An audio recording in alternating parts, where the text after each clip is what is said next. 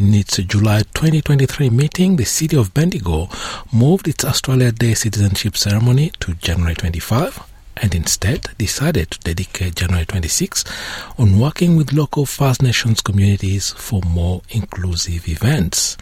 And I'm happy to say I'm joined by Councillor Andrea Metcalf, Mayor of Bendigo, to explore these historic developments. Welcome to NITV Radio, Councillor Metcalf. Thank you very much for the invitation to be here.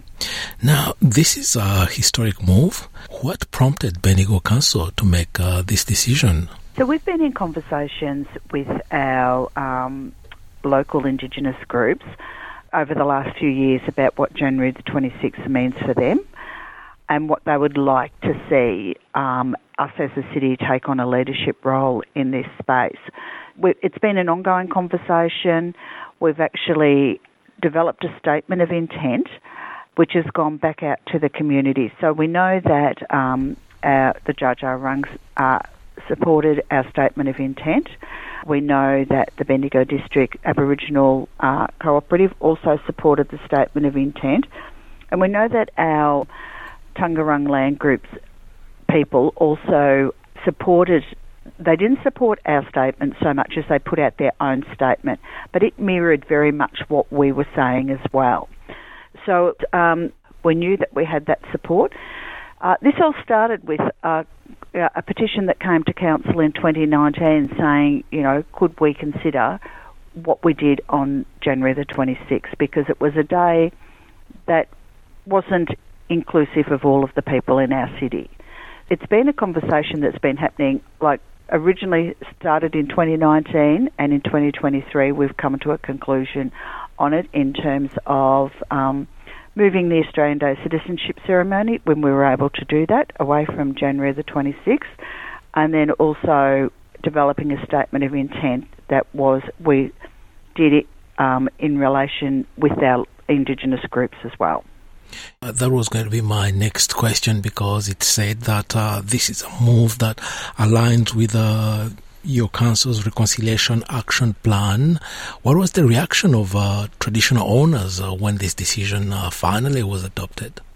Look, they were really appreciative. So I will say, in the June council meeting, we took a position on the voice to say that we supported the voice as a council, and we would make sure that we provided information to our community on both the yes case and the no case. And we had members of our local groups there, our local Indigenous groups, and also members of the community there who were fully supportive of us taking a yes position. So that happened in June 23 at our council meeting. And so we took that position. So we had probably our biggest gallery there for a little while, but it was probably only about 30 people. But we had overwhelming support from those that were there as well. So this time, when we went to the July council meeting, we had people that were also supportive of council taking a position of moving our Australia Day citizenship ceremony, but also around endorsing a statement of intent. Rodney Carter, who is the CEO of the Dja Dja Wurrung Corporation, actually was there in the gallery that night, and he was very pleased with the outcome. This has been well supported by our First Nations people.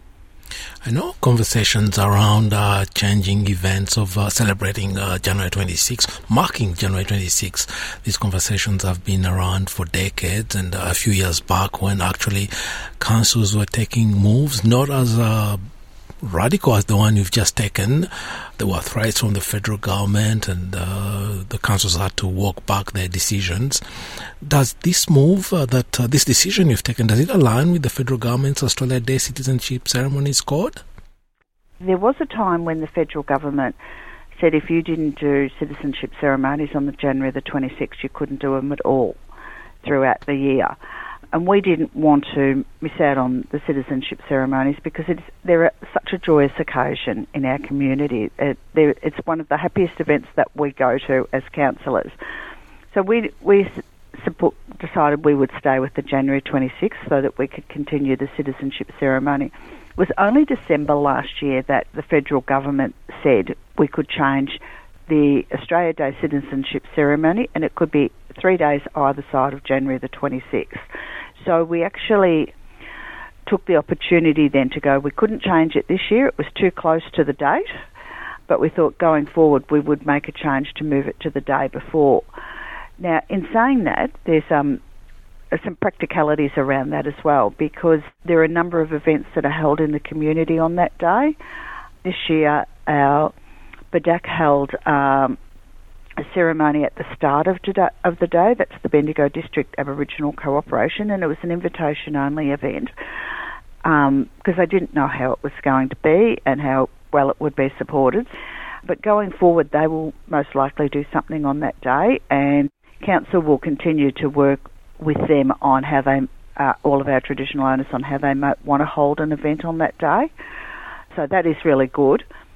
With that, we also have all the community events. Now, nothing's been taken away from the community here. In fact, there's an additional event on the day, and that is the event that will be run by our traditional owners and First Nations community. Usually on January 26th, there are barbecues, clubs and volunteers organise events, and the conversations that have been going around is actually if any changes to January 26 festivities, these events that are grassroots events would be affected. Yeah, we decided that we weren't going to change any of the events. The only event that we do on January the 26th is the citizenship ceremony, and we thought we would move our ceremony, but we're not saying to our community groups that you can't hold an event on that day. And councillors will attend various events that happen in the community on that day as well.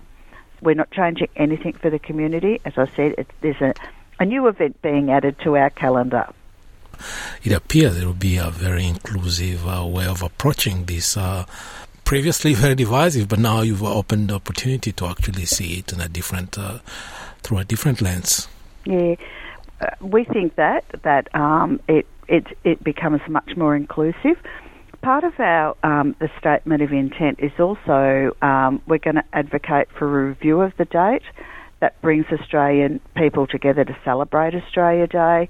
And we will do that to the federal government. Is there a better day that works, that's not a divisive day in our community? And if so, would they consider that? They may not do it in this term. What we hope is that if there is to be any sort of a change of date, that it actually aligns up with the intent of the Uluru Statement of the Heart. Wow, that's a really a very powerful way of adding to this conversation in a very, very positive way. Yeah, it is. Yeah. It is. Now, before I let you go, I know I caught you on short notice. Any final thoughts or any message you'd like to send out there to the community? Of the decisions that we've made just recently around the voice and our support for it, and around moving our citizenship ceremony and adding an event to January the 26th, and the work we've done with the traditional owners, the support that we've received has been overwhelmingly positive from our community. Councillor Andrea Metcalf, Mayor of Bendigo City, thank you very much for taking the time to talk to us on NITV Radio today. My pleasure.